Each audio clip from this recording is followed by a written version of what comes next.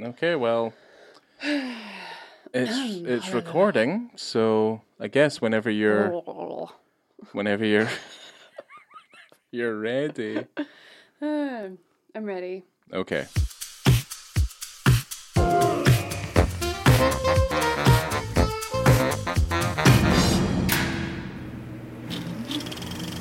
Well, hello there. Welcome to On the Beat, a podcast that uncovers full frontal male nudity in cinema. My name is Laura, and I'm joined by my co-host Ryan. Hello, Laura. It has been a while since we've been in the podcasting chair. It has been, and It just felt like a time. the two of us.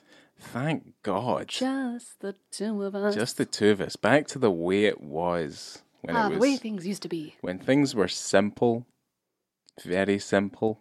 Are you calling me simple? No, I'm saying not. It gets complicated when we have more than a couple of people in the room. That's because you have to do more work. I have to do more work. I have to set everyone's levels according to the volume and tone of their voice. And for the most part, men are really deep and they have deep voices and they do this and they speak awfully loudly. Okay. And then obviously the women are a little bit softer and they kind of whisper a little bit into the microphone. Okay, well. So I don't really know. I don't do that. Well, no, I'm not an audio engineer either. I mean, it's a fucking miracle that I've been able to get it to sound at the quality that it is at right now. But we're back to basics for November, which is effectively the Thanksgiving month. What is Thanksgiving? Thanksgiving is a celebration of food. Okay. There's nothing more to it, no? Nope. It's about the turkey. And it's about family. Right. For family forever. Family forever. Okay. Vin Diesel. Yeah, no, I got that. I got that joke. I got that reference. Thank you. Yeah, that motherfucker can't stop talking about family. That's because it's the most important thing to him. So before we jump into this movie, how have you been? How have you been? I think, well, we've both been sick. I think that's kind of the main thing. Yeah, we've both been quite ill. It only took 2 years for us to catch COVID. Yes, we started letting our guard down, and then the particles that we can't see infected our bodies. That's typically how it goes with illness and usually, viruses. Yeah, I don't think it's a particularly funny thing to get, and I think to some people it really fucks them up. I didn't enjoy it. No. At all. That is certainly not what we're getting on it. I did find a love of Ken Russell films that got me through my COVID experience, which I enjoyed very much. Yeah, I can't really remember what I watched. The last few weeks have been a little bit of a blur because I got vertigo. So everything was spinning all of the time. Yeah, it was weird. So I wasn't the biggest fan of... I remember when you got up one time and then you ran into the little stool and almost fell over. Here's the thing, like when you're a kid and they do that thing where they spin you around and then they make you try and walk in a straight line. Of course. That was effectively what was happening to me every time I got up to either, to go to the bathroom and things. Also, going to the bathroom, it's like being perpetually drunk for the most part. Your head's spinning in one direction and then obviously your body is doing something else. So it's not fun. And I hope if I do get it again, that doesn't come back. That's the one thing I don't want coming back is the vertigo. I don't want it at all. And, no, I don't. And I'm sorry for everyone that got it. It's awful. Yes, it's not great.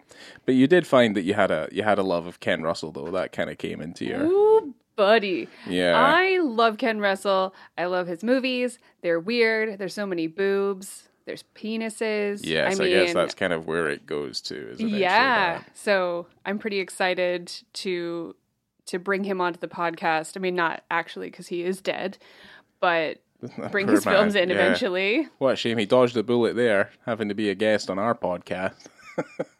The hell is that supposed to mean? I don't know. Josh will come back. Yeah. Well, I don't know how he feels about Ken. I don't know. I think everything's... He's not invited on the Ken episode. Oh, okay. That's fine. I mean, if that's the way you feel about that so strongly, that's okay.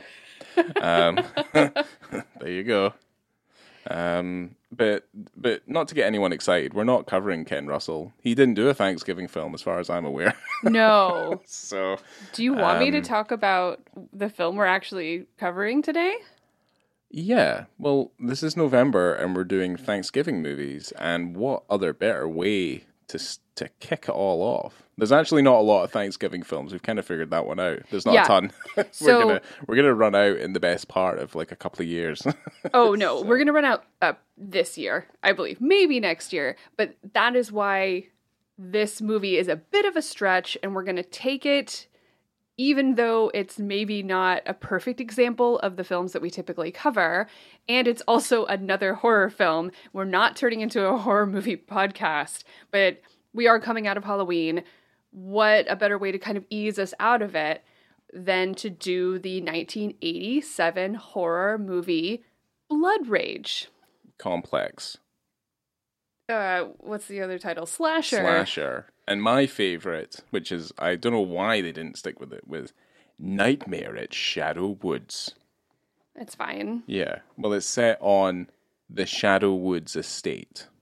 Estate makes it sound as though it's a lovely mansion, but it's an apartment complex in Jacksonville, Florida.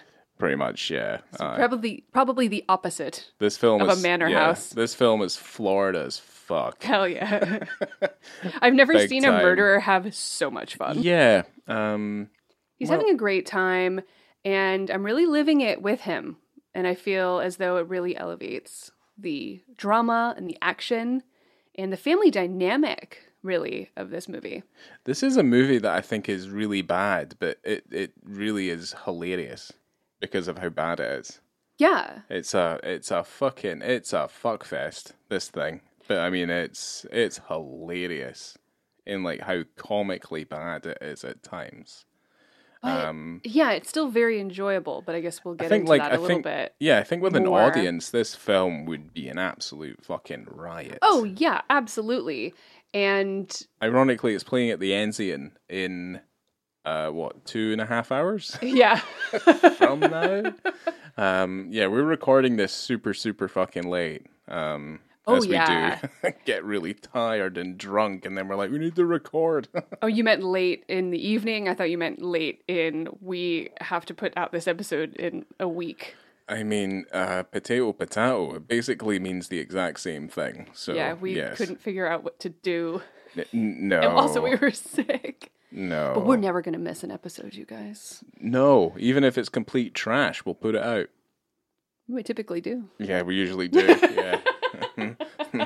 Even this one. We'll see how well we do with this one. I want to talk about a few of the people that are in this movie because it is... I don't know what the budget was of this film, but I know it's not a super high budget. I think it's probably really film. small, yeah. But the actors that we have involved are interesting, very interesting, because you have Louise Lasser. She plays Maddie Simmons, who plays the mother of the twins in the film. And it was interesting because when I was doing research about her, I found out that she was married to Woody Allen from 1966 to 1970. She was his second wife.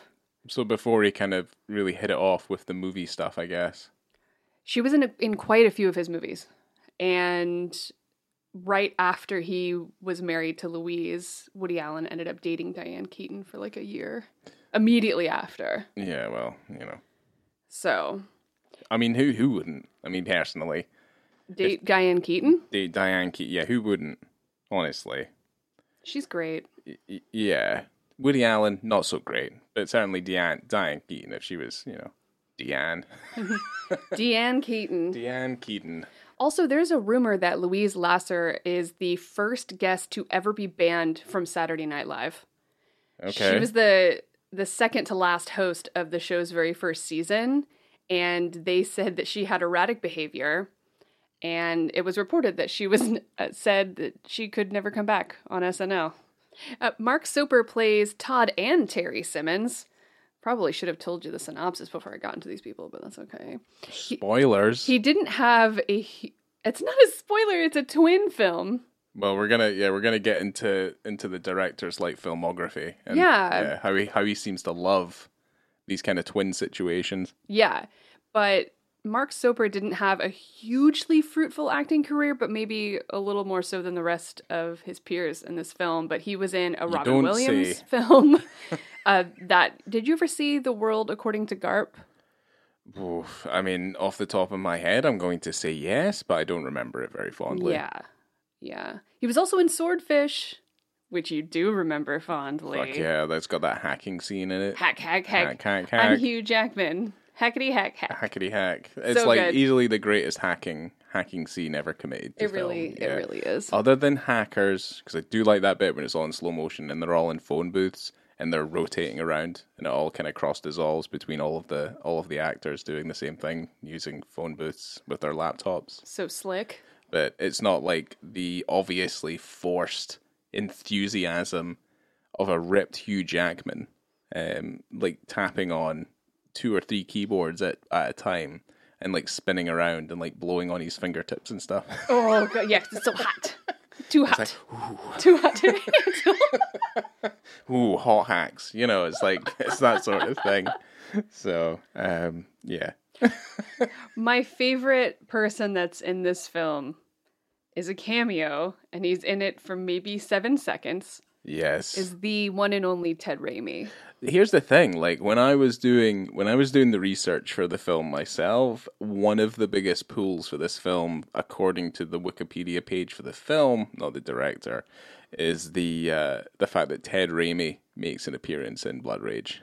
So that's saying quite a lot. He has a really interesting story that he tells in the documentary about how he came to be in this film and how without this film he might not have been able to make a career out of acting.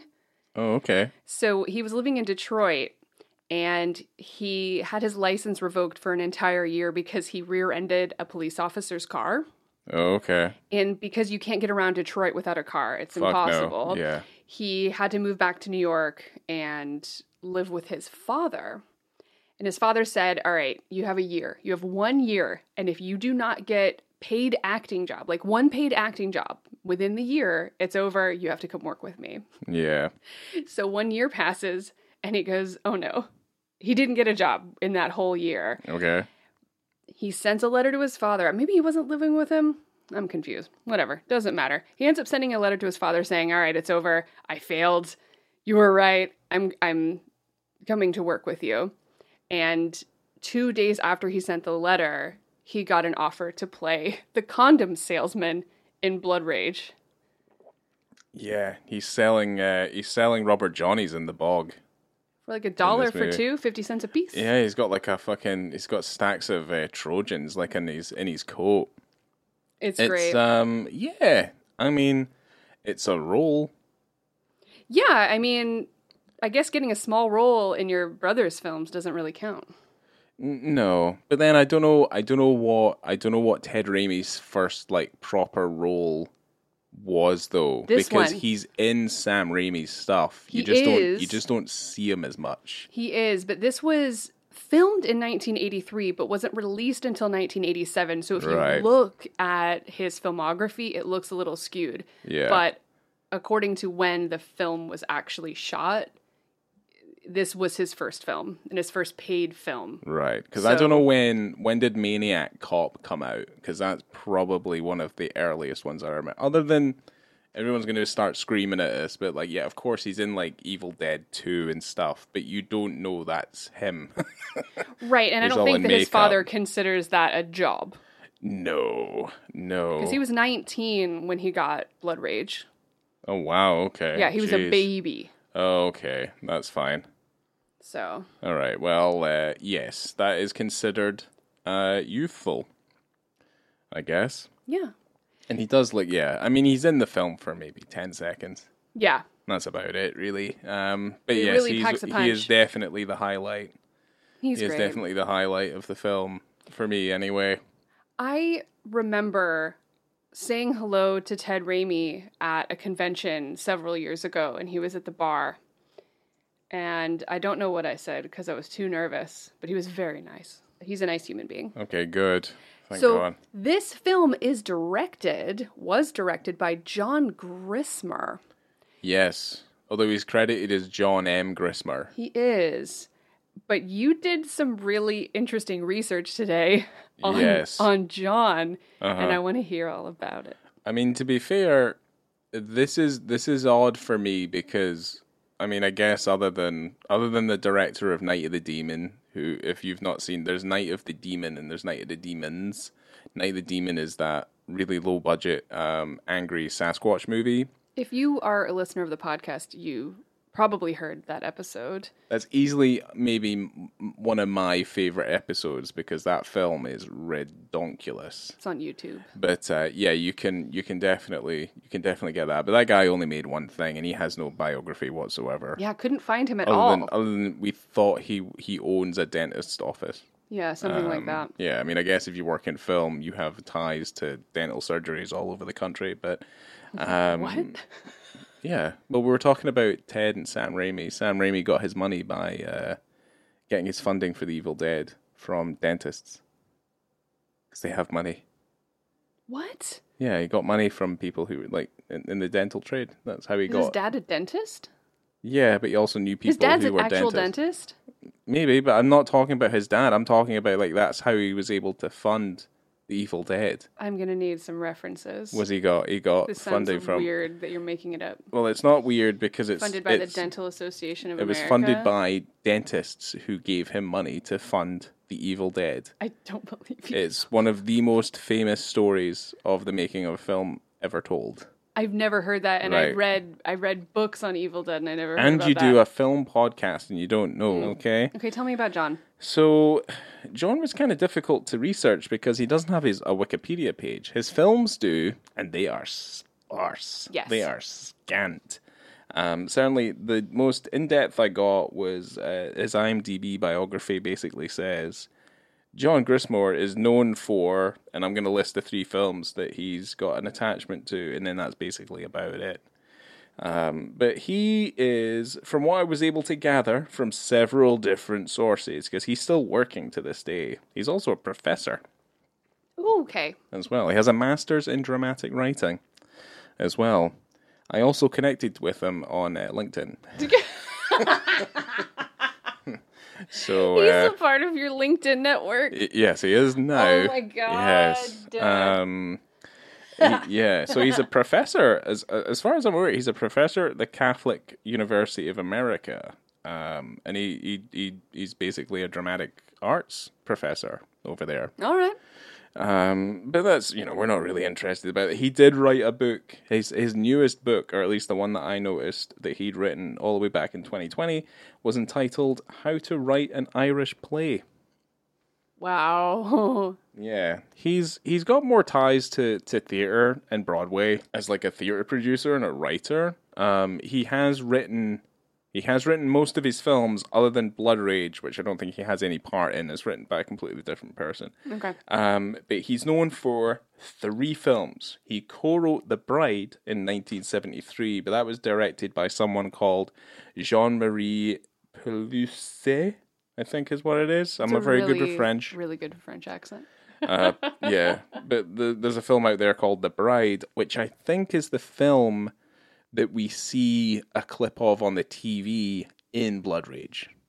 Cool.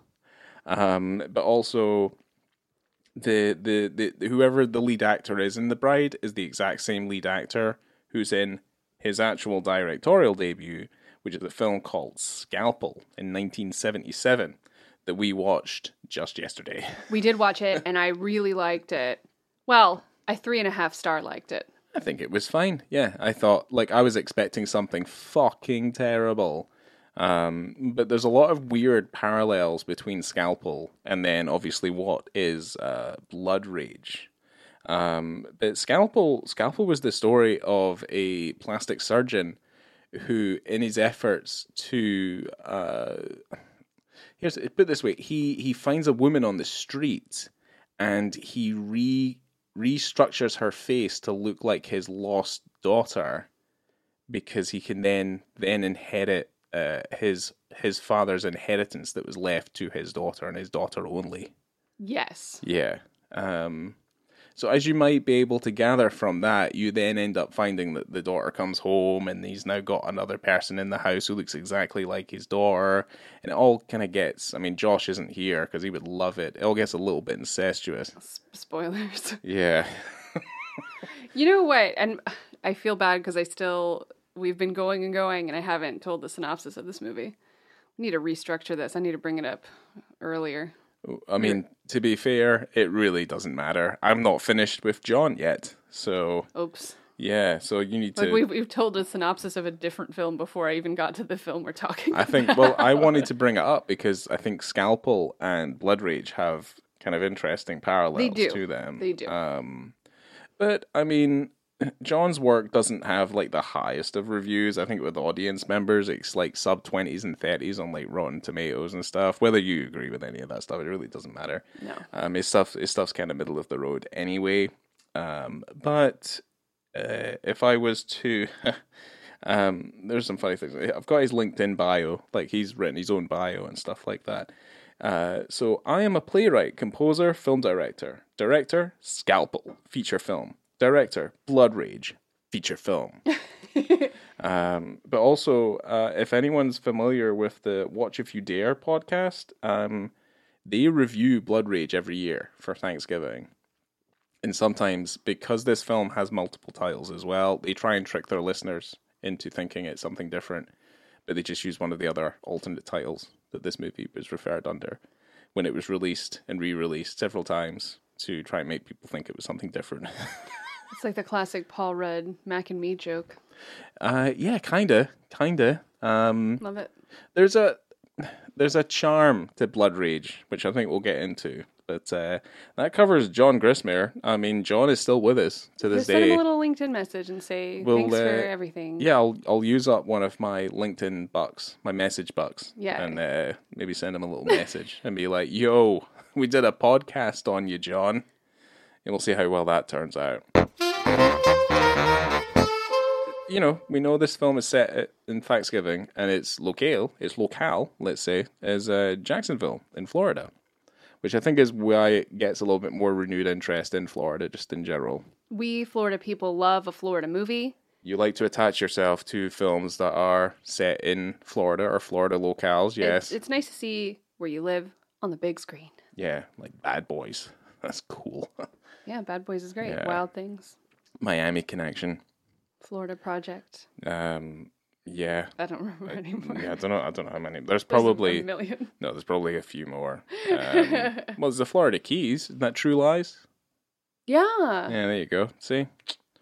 I know my fucking shit. But this film, yeah, just to kind of wrap up anyway, this film also got like a proper release in 2015 from Arrow Films, the fantastic DVD Blu-ray provider.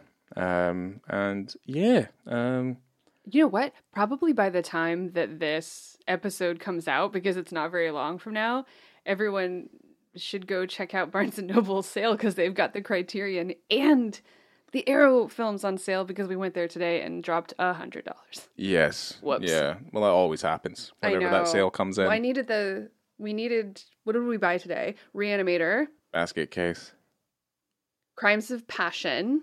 Graveyard of Honor double disc DVD set, including the Kinji Fukasaku original from 1975 and the Takeshi Miike remake in the 2000s. And you got one other thing. Cure, the Kiyoshi Kurosawa.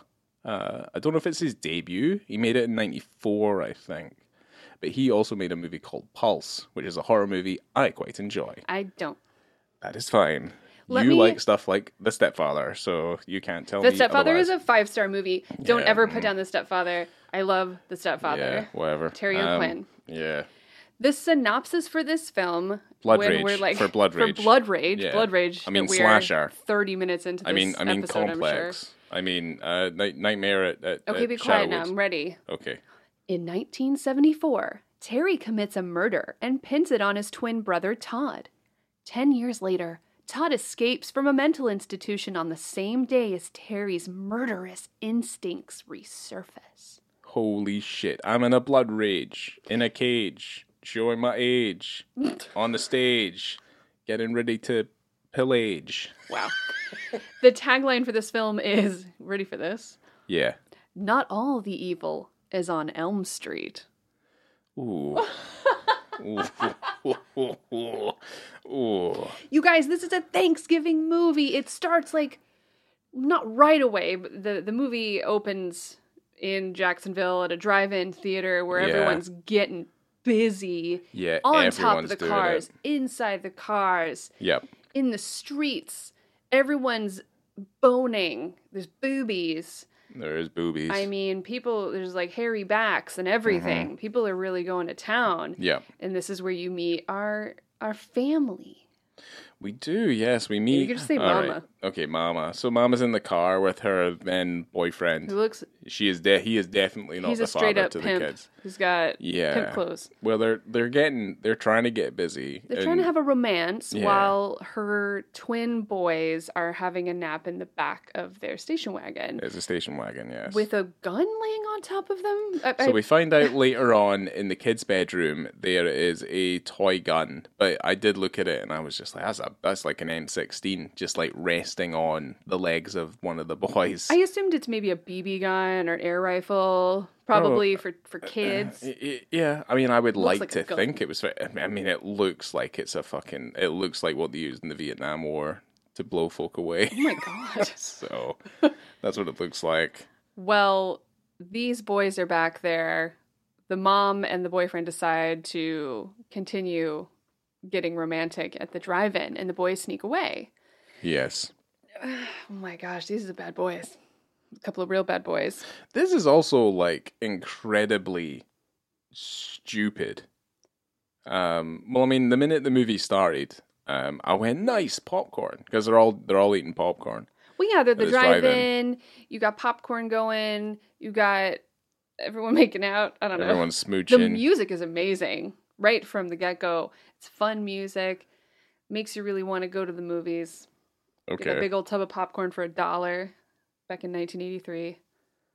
I mean, basically, one of them takes an axe and they find one of the couples, and the guy's just like, "Get out of here, you freak!" This is the naked, and they're a fully naked couple. They're so naked in the yeah. back of a car, and one of the boys, grabbed a hand axe Yeah, and is staring at these two people boning in the back of a car. yeah. and the guy looks up, and the little boy just smashes this guy in the face with an axe. Fucks him up big time. I mean, Yeah, it's he startling. butchers that dude's face hard. Yes, Across his Yes. eyeball. It's so gross. yes. And So gross. we've said that the kids are called Todd and Terry, and Terry's the bad one. we're gonna try our best to keep on top of this because Todd and Terry. You asked me Ooh. no less than 8 times during this film. Which one's Which that? one's that? Yeah, which one's that? And it's yeah, so obvious. Which one's which? it's not that obvious at all. Todd never Fucking changes Todd. his clothes. Okay, well I still So- got confused. Well, no, who's the bad one? Terry. Terry. Right, and then Todd's the innocent one. Yes, because at this point in the film, you have Terry smashing this naked man in the face. Yes. Then he turns around, shoves the axe in his brother Todd's hand, and slaps his face covered with blood. So Yeah. then he starts screaming and blaming the murder on his other brother, Yes. which is where the film basically... This is where the film kind of starts, Yeah. I guess. Yeah, this is where it's... You got the bad boy brother Yeah. pinning a murder on the nice boy brother. Yeah. I mean, other than the fact that obviously no investigation is done at the time, but pretty much they just take his word for it, and for 10 years, the poor Todd, the innocent boy... I feel like Todd might be a little bit, simple. Oh, really? Yeah. That's your explanation for everything, though, Laura. Well, he just stood there. He just stood there while his brother slaps blood in his face. He doesn't say anything. Well, if your brother had tried to hack I off would've run somebody's away. face, you would have ran away. Probably. Okay, Found a cop. that's true. Found somebody. Yeah, My brother just butchered some naked dude's face. yeah, I guess so. My brothers wouldn't do that. They're good boys. And you're talking to someone I own at least 3 different axes That's true. because I used to throw them. That doesn't fill me with a lot of confidence. Well, now I don't have anything to throw them at. That's the issue. You're going to need some naked guy's face. I don't know. I mean, obviously, it shouldn't be called blood rage. It should be called sex rage. Because every time someone's like looking to get busy, or someone's like, he's just like, fuck it, I'm gonna fucking kill them. It's very strange. You know, I mean, that's kind of what happens. The film jumps 10 years. Okay. It does jump 10 years. Jumps 10 years, and this is where... We're at Shadow Woods. Well, we go to the... Well, it doesn't matter. She goes to the hospital, remember? The mom goes to the hospital to visit Todd the good boy son. The good son. And bring him a pumpkin pie for Thanksgiving.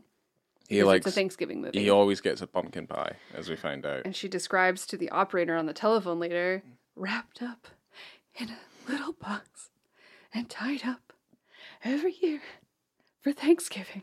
It makes me kind of think that, like, maybe this film isn't that great, because there's loads of times where something happens and you and me look at each other and we're like, the fuck is this? What's going on here? But, I mean, it's ridiculous. It's silly. But also, this visit to the hospital, for whatever reason, and the only reason I can put behind this kind of, like, this funking voiceover that goes over the top of this scene is purely because the scene itself was not able to translate what they needed to tell in the story, so it ends up being this horrific exposition dump, and it's awful. It's crazy because the doctor is talking to the mother. They're having a conversation about Todd. Yeah. And then it's like the doctor's voice just gets loud. Because really it turns into a voiceover, but it's the same voice of the person who was just talking. Yeah. So it just sounds as though there was an audio mix-up or a sound mixing problem where her voice just got really loud. Well, I mean, the thing is, I've not got an issue with how loud it gets. I have an issue with, like, how disjointed this voiceover is in terms of as a storytelling thing.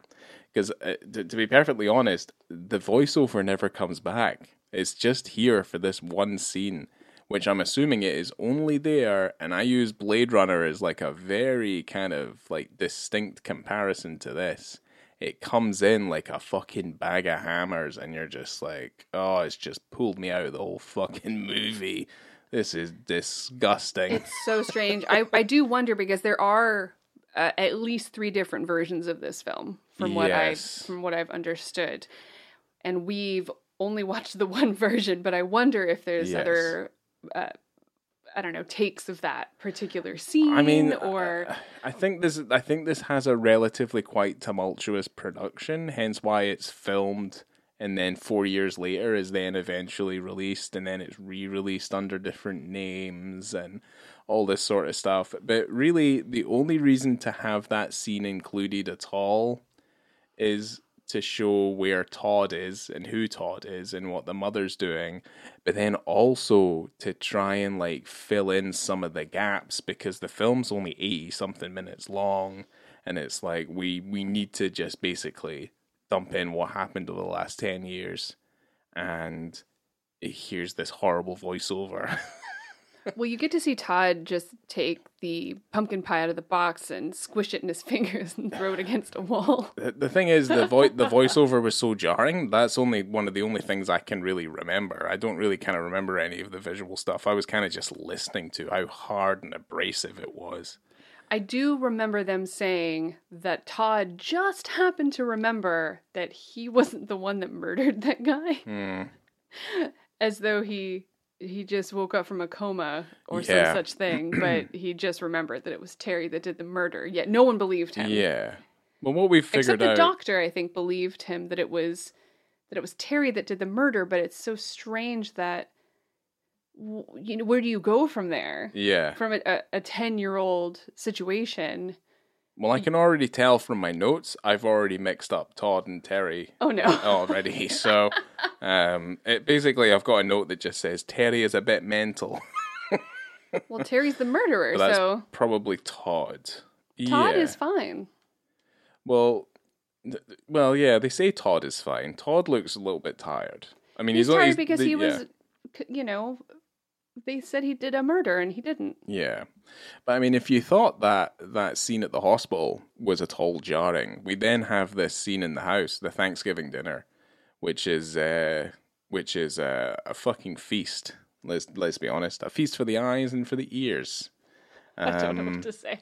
I don't know what to say. With all their very, very large glasses of wine and Terry's very, very large glass of milk. This film should be called Wine Rage. Wine Rage, yeah. Just everyone is intoxicated on large glasses of wine. Just filled to the top of the glass. The fucking brim, like right to the brim. Like there's no give. And it's obvious no one's letting that wine breathe. They're just drinking it up. Yeah, they're just going to town. Yeah. That was the whole film's budget, was on large glasses of wine. I love a dinner scene that starts right in the middle of what might have been a joke, where it's, you never told me that one. Yeah. It's so good. It's fucking amazing. Love it so much. So good. It's such a weird dinner scene. I don't know who these people are. I don't know what they're doing there. We find out who they all are and stuff like that, but they're all friends of, it's Terry, right? The crazy one, the one who's doing the murdering, not the he is the murderer. Yeah, it's Terry's girlfriend, and then the new neighbor shows up. The new neighbor, who's also a bit horny and blonde. Very much horny. And it's, again, they're difficult to kind of distinguish between as well, like the girlfriend and the new neighbor, other than like they have the exact same sort of hair and face structure and stuff. But they just dress slightly differently. Well, yeah, one's quite conservative. One's quite conservative, and the other one wants sex. Yeah, she's a bit more. Well, this is an 80s movie, so she's a bit more braless. Yeah, like the humidity has gone to her hair. It is Florida. Yeah, well, I mean that's what happens. Well, I mean the only thing, like, you know, the scene is what it is. I mean, it is what it is. But I mean, what really, really bothered me, and it bothered me the entire time, and I'm so glad he was able to change, was Terry has like an open collar and a tie that's just wrapped around his neck. Real loose. Yeah, so the collar's up, but the tie is tied around his neck, but the collar's not put down. Yeah, pop collar. And I have a real issue with that. It's fashion, Ryan. It's fashion. I mean, they should have been able to tell from that one moment, no, he's definitely doing some murdering, because he's murdering some fucking fashion sense right there. It's fucking horrific. Absolutely horrific. I don't know, there was a lot of fashion issues in this film. The mom's weird doll hairstyle, those curls that were so tight, and her little bows, and her pushed up boobs. It was strange to look at. It did look like she was being suffocated by her push-up bra. I did enjoy her very much, though. She made me laugh a lot, and I don't know if she was really drunk during this film, but I felt really good about her choices. Yes. Okay. Well, she's definitely a character. We'll put it that way. She said during one of the documentaries that she didn't really know what to do during the film, and it was really, no surprises there. She said it was really difficult, and she found it difficult to find her way, and her motivations and everything was confusing. The film itself is a little bit, it's incredibly rushed, and like Terry's motivate, because I'm assuming Terry's not been doing an awful lot of killing. Terry hasn't killed anyone in 10 years. No. And I don't know if his motivation was due to the fact that his mom was kissing somebody. Because it seems to reawaken in him when he finds out that his mother is engaged. And starts... Kiss rage. Yeah. Kissy rage. Boner, yeah. Mom boner rage. But he'll quite happily, like, kiss his girlfriend and stuff like that and not really have the kind of trigger for murderous intent either. He hasn't also had sex with his girlfriend, with Karen. Oh, yeah, so maybe he's got some sort of repressed sexy issues. Right. Well, that would kind of line up with a classic slasher rules. I guess so. Typically, the film's not incredibly deep. Let's not give the illusion that it is. But yes, basically Todd escapes from the hospital. He does. Yeah. Good for him. And the psychologists, I mean, I'm assuming they're the psychologists, the doctor, doctors. the original doctor and the doctor's aide, who's kind of like this jock fella. Jackie. Yeah. Knock on the door, grab Terry, just like, I got him. And it's like, that's his twin brother. And there's a lot of that goes on. Don't get too disrupted. That happens no less than 100 times. You got confused too. So I did get confused, but it's probably not because it's good. At the end of the day, I like that bit where Maddie looks at it and she's like, what's that gun? yes. What's that gun? It's also a gun that we never see again. Yeah. Oh, don't worry. It's just a tranquilizer gun that looks not like a tranquilizer It doesn't look like a trank gun, but basically, once that gun goes into a bag, it turns into a completely different gun later on. So That's okay. Yeah, it's all right. They're doing their best. Yeah, well, there is that issue when you put something into a bag, like a handbag or something. It evolves into its next form. So a tranquilizer gun will evolve into a gun that fires bullets. Revolver. And then, yeah, and the longer you keep it in that bag, it will grow up to become a shotgun. And then there's no shotguns in this movie. No, but they didn't. She didn't leave her little snub nose in her bag long enough, so it didn't turn into a shotgun. It had needed time to grow. It's like Cress. So weird. Guns need to grow up. That's what people seem to forget. It's Well, I don't know. Terry goes on a blood rampage. This fucking Terry. Blood rage. Fucking Terry. Terry's off there, and he's just off his nut. And he is just with a machete, the sharpest unhinged. Yes. machete I've ever seen. He cuts the fucking doctor in half. He cuts off his new dad's hand Yeah. that has a can of Old Style in it, Yeah. which is really good. There's a few cans of Old Style in the movie. That they There's quite a obviously few. brought from across Well, I think the it state was- lines because they don't sell that in Florida. No, but it must have been the same 6-pack because they were just like, no, we got a beer here. Look, one of the prop guys just got this. We got a bunch of Old Style we brought from New Jersey. Yeah, he's got to drive 6 hours back home and then come back to set the next day. But yeah, here he is. Just make sure you pick up some Old Styles on the way back. While Terry's on his blood rage rampage, his mom is freaking out, thinking that Todd is going to come back and, I don't know, murder her or something. I don't know why she's so worried. She visits her son in the hospital all the time, but all of a sudden she's quite worried that he's going to come back. It's a Michael Myers situation, though. They always come back to the house they were born in. Well, she's making herself extra large glasses of wine and She is, vacuuming. yeah, she is Big Wine, as And I've decided cleaning to while call her from now on. Big Wine. Her favorite son Yes. is just slashing around in the woods. Yes, well, he's cutting people up and he's using his machete. He's going all Jason on it. Yeah. Todd is Michael. Terry is Jason. And he's just kind of going at it like a crazy fucker. And obviously Todd's just kind of mixed up in the rest of it. But He yeah. keeps telling this amazing joke that he tells no less than 3 times during this film. Terry, when he kills somebody, when he gets blood on himself, whenever the opportunity arises, because it's a Thanksgiving film, he keeps saying, it's not cranberry sauce. Yes. It's not cranberry sauce. Oh, God. It's not cranberry sauce. He says Like- it. I mean, Artie. That is not cranberry sauce, Artie. So many times. Yeah, he does it quite a few times. I mean, to make himself feel better. Maybe it's just a fucking... He's funny. This is when he starts having a good time, you know? Maybe it depends. Like, maybe he just had to be there. It was maybe a real barn burner in the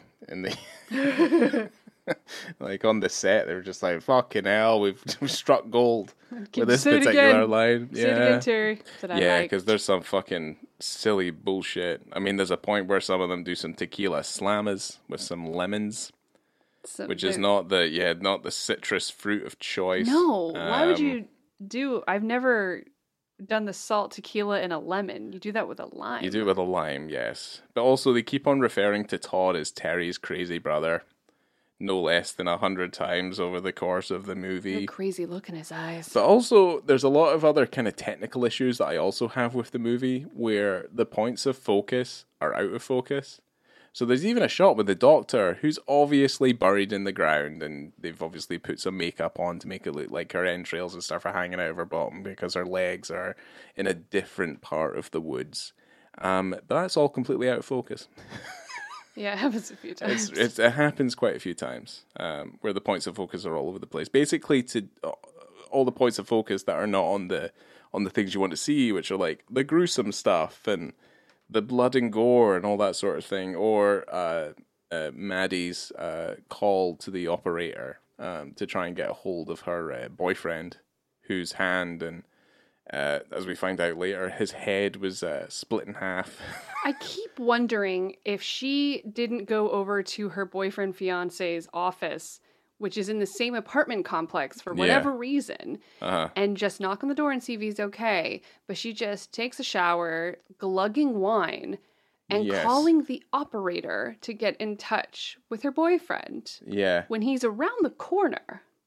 She just walked there. I just assumed she was too hammered to do it. Well, she's also, she's super hammered. There's even a shot that's completely and utterly fucking useless and doesn't need to be there, where it's just a shot of the hallway and she comes out sloshing about and she's like, Terry, and then she slumps on the wall and just slides down and falls asleep in the hallway. She's turkey drunk. She's sad. She's turkey drunk. She's big wine. She is big wine. She's big wine. And she's scared. Yeah, and she's spilling her heart out to the operator. Who's just like, Very sorry, strange. miss, what's the number you're wanting me to connect you to?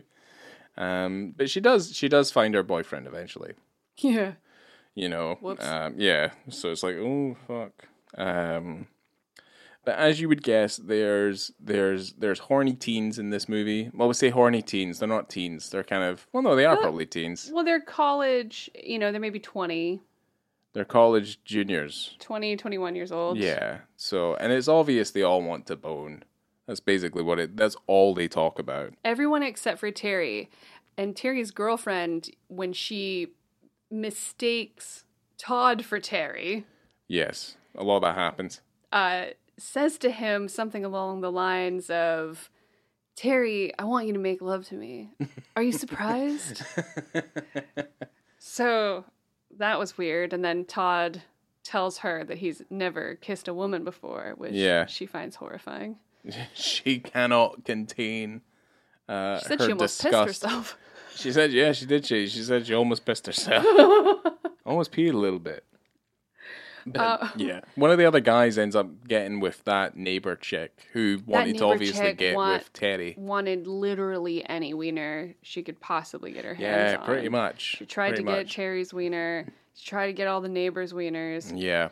She finally got one. Mm-hmm. There's that weird scene that I could not wrap my head around where there's 4 people, 2 guys, 2 girls, and they're hanging out at the horny girl's apartment, right? Yeah, horny neighbor. So then the horny girl and one of the guys is in the bedroom, and it's so strange that the other 2 come in to check on them for whatever reason. Yeah, because there's a scream. There was a scream? There was a scream, okay, yeah. Okay. So they come in to check on the 2 of them who've been fooling around and whatnot.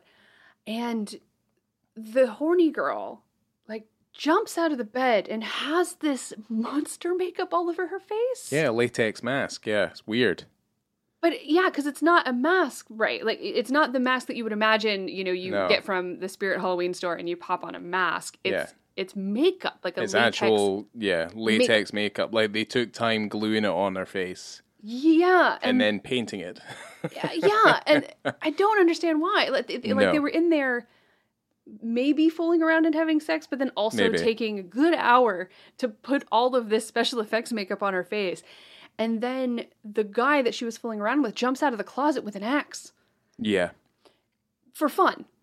Yeah. It's for funsies. It's a little bit nonsensical. I'll give it that. I loved it. I'm not saying I didn't like it. I just don't think it made any sense. Yeah, it was very strange. Well, it gets better, though, because they end up doing a little bit of night tennis. Like the REM song. Is that an actual REM song? No, it's night swimming, but it's night tennis. Yeah, I thought we'd just kind of put that there, yeah. Well, they do some night swimming later. 54 minutes and 30 seconds. Yes. We have our full frontal scene.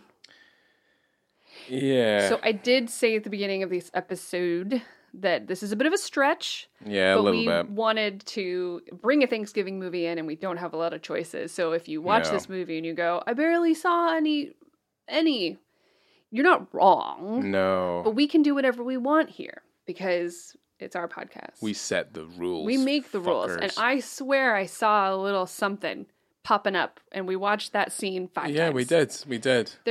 We've done movies worse than this. We have, yeah. We've considered films worse than this. Yes. But this one's fun. Yeah. Well, the what do you mean? The Village People film. That was a tough one. Whoops. Yeah, that one was a kind of rough one to sell. This one's a little bit better. Whatever. Yeah, you a guys little watch bit. it and you let me know what you think. Aye. But we've got the horny girl and the other guy. I don't remember their names. The other guys are like basically the same thing. Maybe Allison and Gary. I don't remember. Gary. But the horny girl and the guy. No, one of them's called Fred because I've got a quote. At Oh, the from end Fred? Of the yeah, Well, maybe it's Fred. I think it's called Fred. Fred yeah. and Allison. Fred say. and Allison they're on the diving board. They're doing gentle and delicate kisses. Yeah, on they're the completely diving board. completely bollock naked. We've already seen her naked because she showers, and we see her pubes and stuff already. Yes. Um, Yes, she's fully naked. and we see a bunch of his pubes soon. Oh my god. So Yeah, I mean, they're naked, so what do you Yeah. expect? Yeah, some delicate kisses. It looks, maybe as though they're really falling in love with each other. maybe but it's then- yeah, it's all short lived anyway. Because Terry comes in, Terry shows up. bat out of hell, Yeah, tells them they're being bad boys. be bad. They're Yeah, being bad. And he slashes Fred. cuts Fred's neck with the machete, gets him right in the neck, and then pushes him into the water, and that's when you see a little bobbing, Yeah, you see the a little bit pop out, little bit. a little bit pop out. You know, Yeah. if it was any That's the less, if it accidental was, swimming. yeah, I mean, if it was any less pronounced, you would think that Fred was a eunuch. Like, I mean, that's kind of how.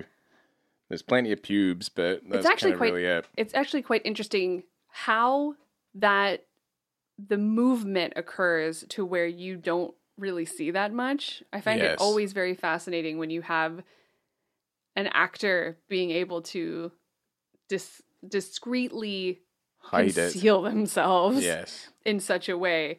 But I mean, it's still there. Yeah. Perhaps it's accidental. It's probably accidental. But either way, But you get a peek. he pushes him into the water and he's like, bad Fred, bad. Yeah. I mean, at least it evens it out just slightly. Yeah. Just ever so slightly. But yeah, he gets thrown into the pool, blood everywhere. Yeah. And then he nicks Allison, the girl, in the face. Yeah. But then he finishes her off Yeah, off camera. Yeah. You hear In a him. not sexy way. He murders No, he doesn't finish off on her. her. Ew. he just dispatches her off camera, Yes. off screen.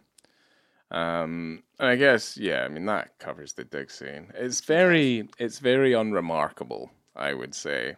But it's a Thanksgiving movie. It's a Thanksgiving so movie, This is why we're so here. yeah, this has turkey in it and stuff. We got to cover them anyway. Someone would complain if we didn't, Yeah. you know. 'Cause I they're would like, "Oh, it's all complain. something. There's something there." It's like, okay, well, sorry, Terry, but Sorry, Terry. yeah, I mean, Sorry. kind of keep a long story short. I mean, eventually they figure out.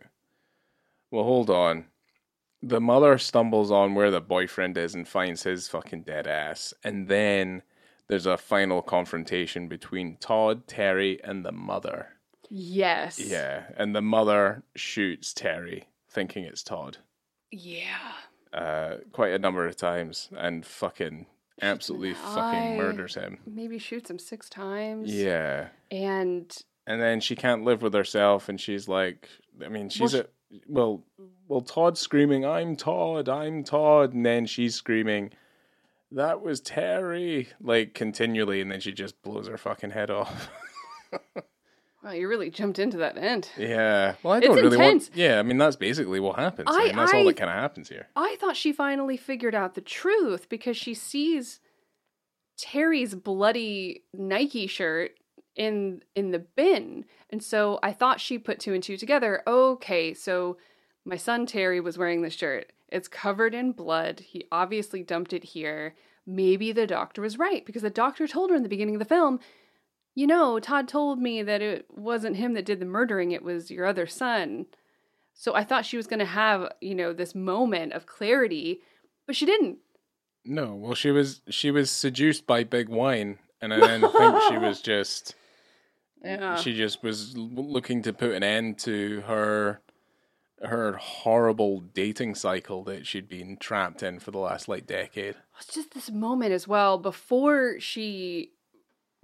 Todd goes on his I'm Todd monologue that he shoots into. Yeah. She's holding him and petting him and stroking him and talking to him like we talk to our dog. Yeah. She's stroking his head, going, "You're the bestest boy. You're the best. You're the bestest boy. You're my favorite son." Yeah. Terry.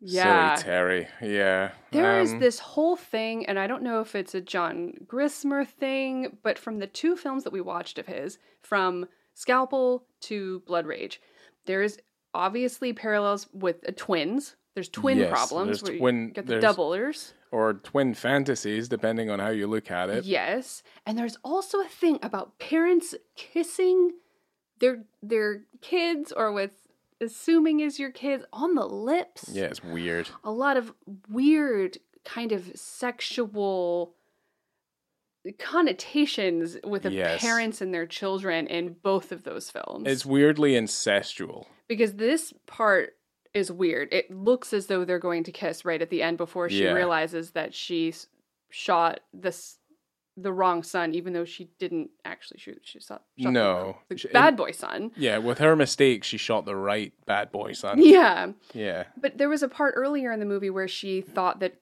Todd was Terry. Yeah. And she's laying in bed because he carries her wine-soaked body into bed. Yes. And she thinks that he's Terry. And she's, give your mother a kiss. And he kisses her right on the lips. Yeah, you don't kiss your mother on the lips. What is that? Yeah, you don't kiss your mother on the lips. You don't kiss your daddy on the lips? No. You don't kiss your mommy on the lips? No, you don't know where those lips have been. You do not do that. It's as simple as that. I don't know where their lips have been. You know where their lips have been. Could have been anywhere. Very weird John Grisham takes, I think. Yeah. Well, he didn't make another film after this. So. No. I liked both of his movies that he directed. Yeah, they're both fine. They're both worth watching. Mm-hmm. They're both fun. Yep. I really liked Scalpel. There's not a dick in Scalpel, so. No, there's a fantastic bit in Scalpel where the lead character, the doctor, is describing how his wife died.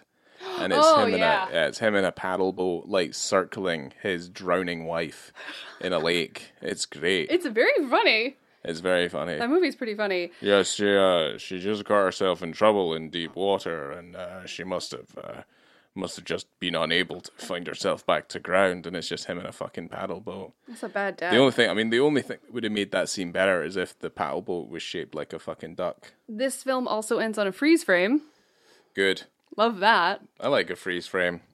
Also ends with such a level of ambiguity. More than likely, that boy's just going to end up back in hospital. And the truth will never come out. Well, I think the truth will come out, but I do believe that he is scarred for life.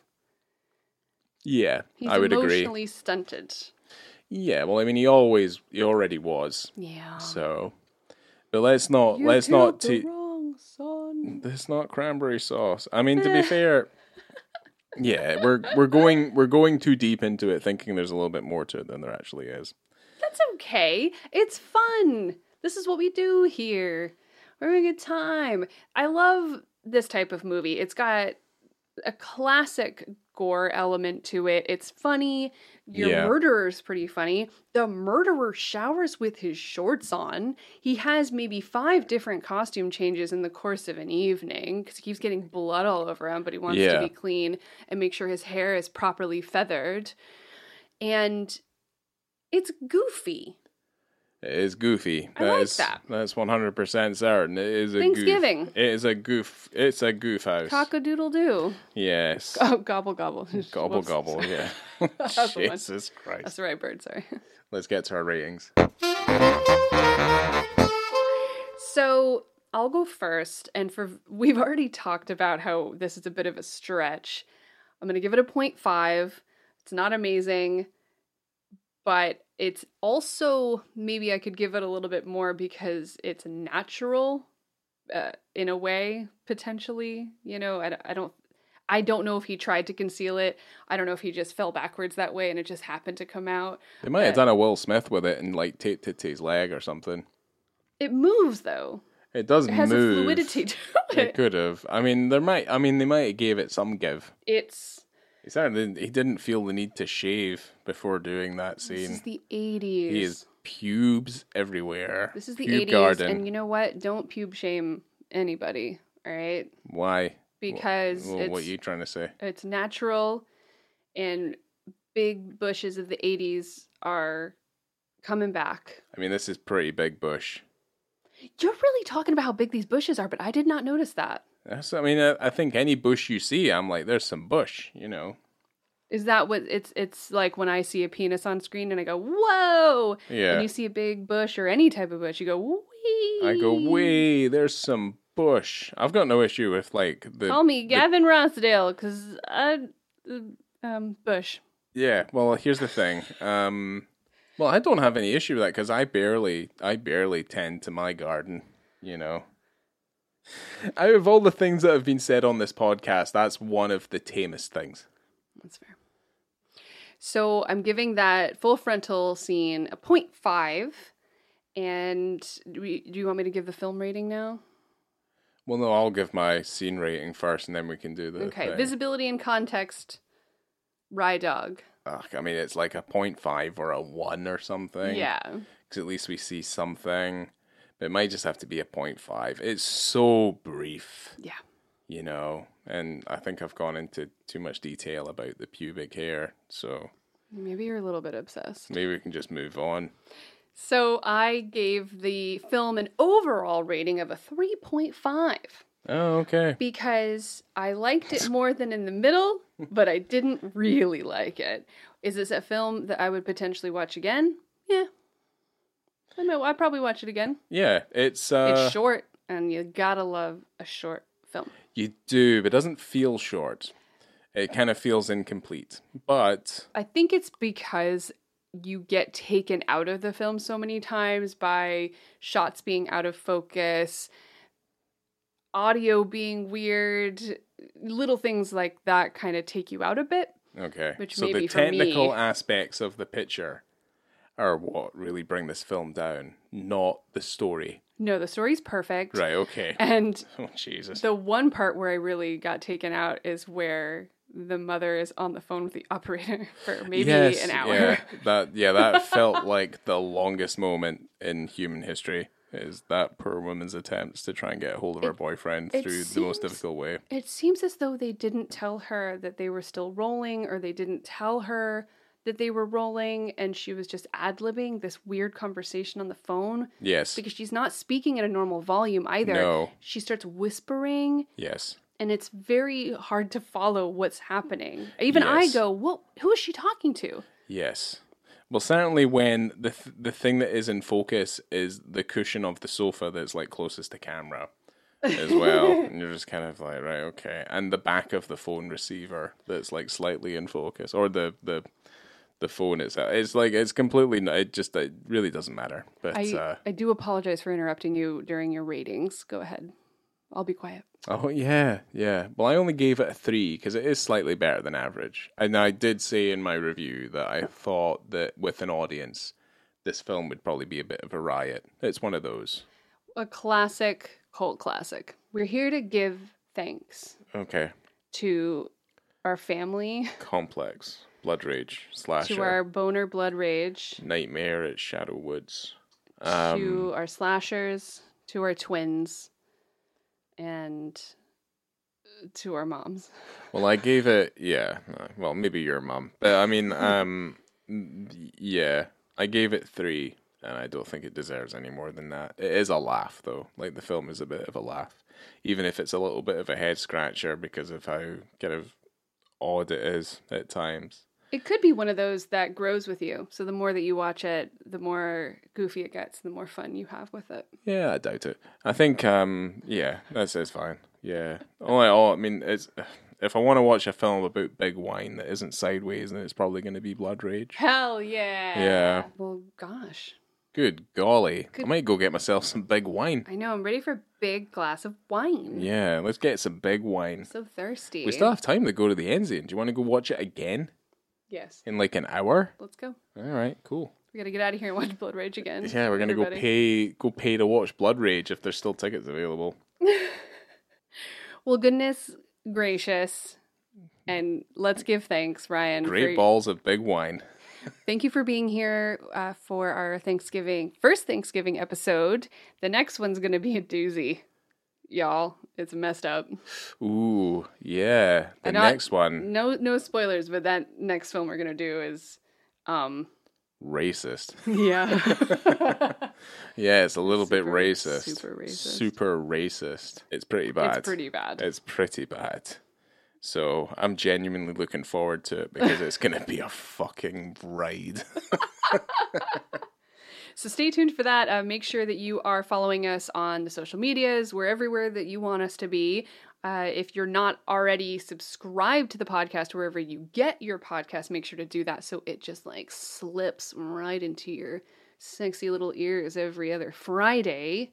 Yeah. And coming to you from this weirdly clean community pool, no matter how many dead bodies were thrown into it. Big wine.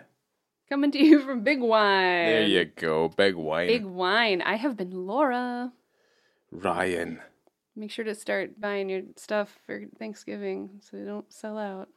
Yeah, get your turkey and your stuffing. Well, I've never really done Thanksgiving until I came to the States, or I met you and you're American. Yeah, so then I wanted a lot of potatoes. Yeah, so basically it's like making a Christmas dinner at the end of November. Yeah, it's awesome. And then you make another Christmas dinner at Christmas time a month later. It's the best meal that's out there. The Christmas dinner is the best meal. It's and really we good. do a vegetarian version, so. It's going to be good. It will be. It will be. All right, y'all. Thank you for being here, and we will see you next time for this super racist movie that we picked for the next film. Yeah, but at least the dick has a 5-star rating. It does. Yeah. So There's no skipping over there's that. no bad boy. No, it's there. It's in attendance. 2 weeks. Goodbye. Bye.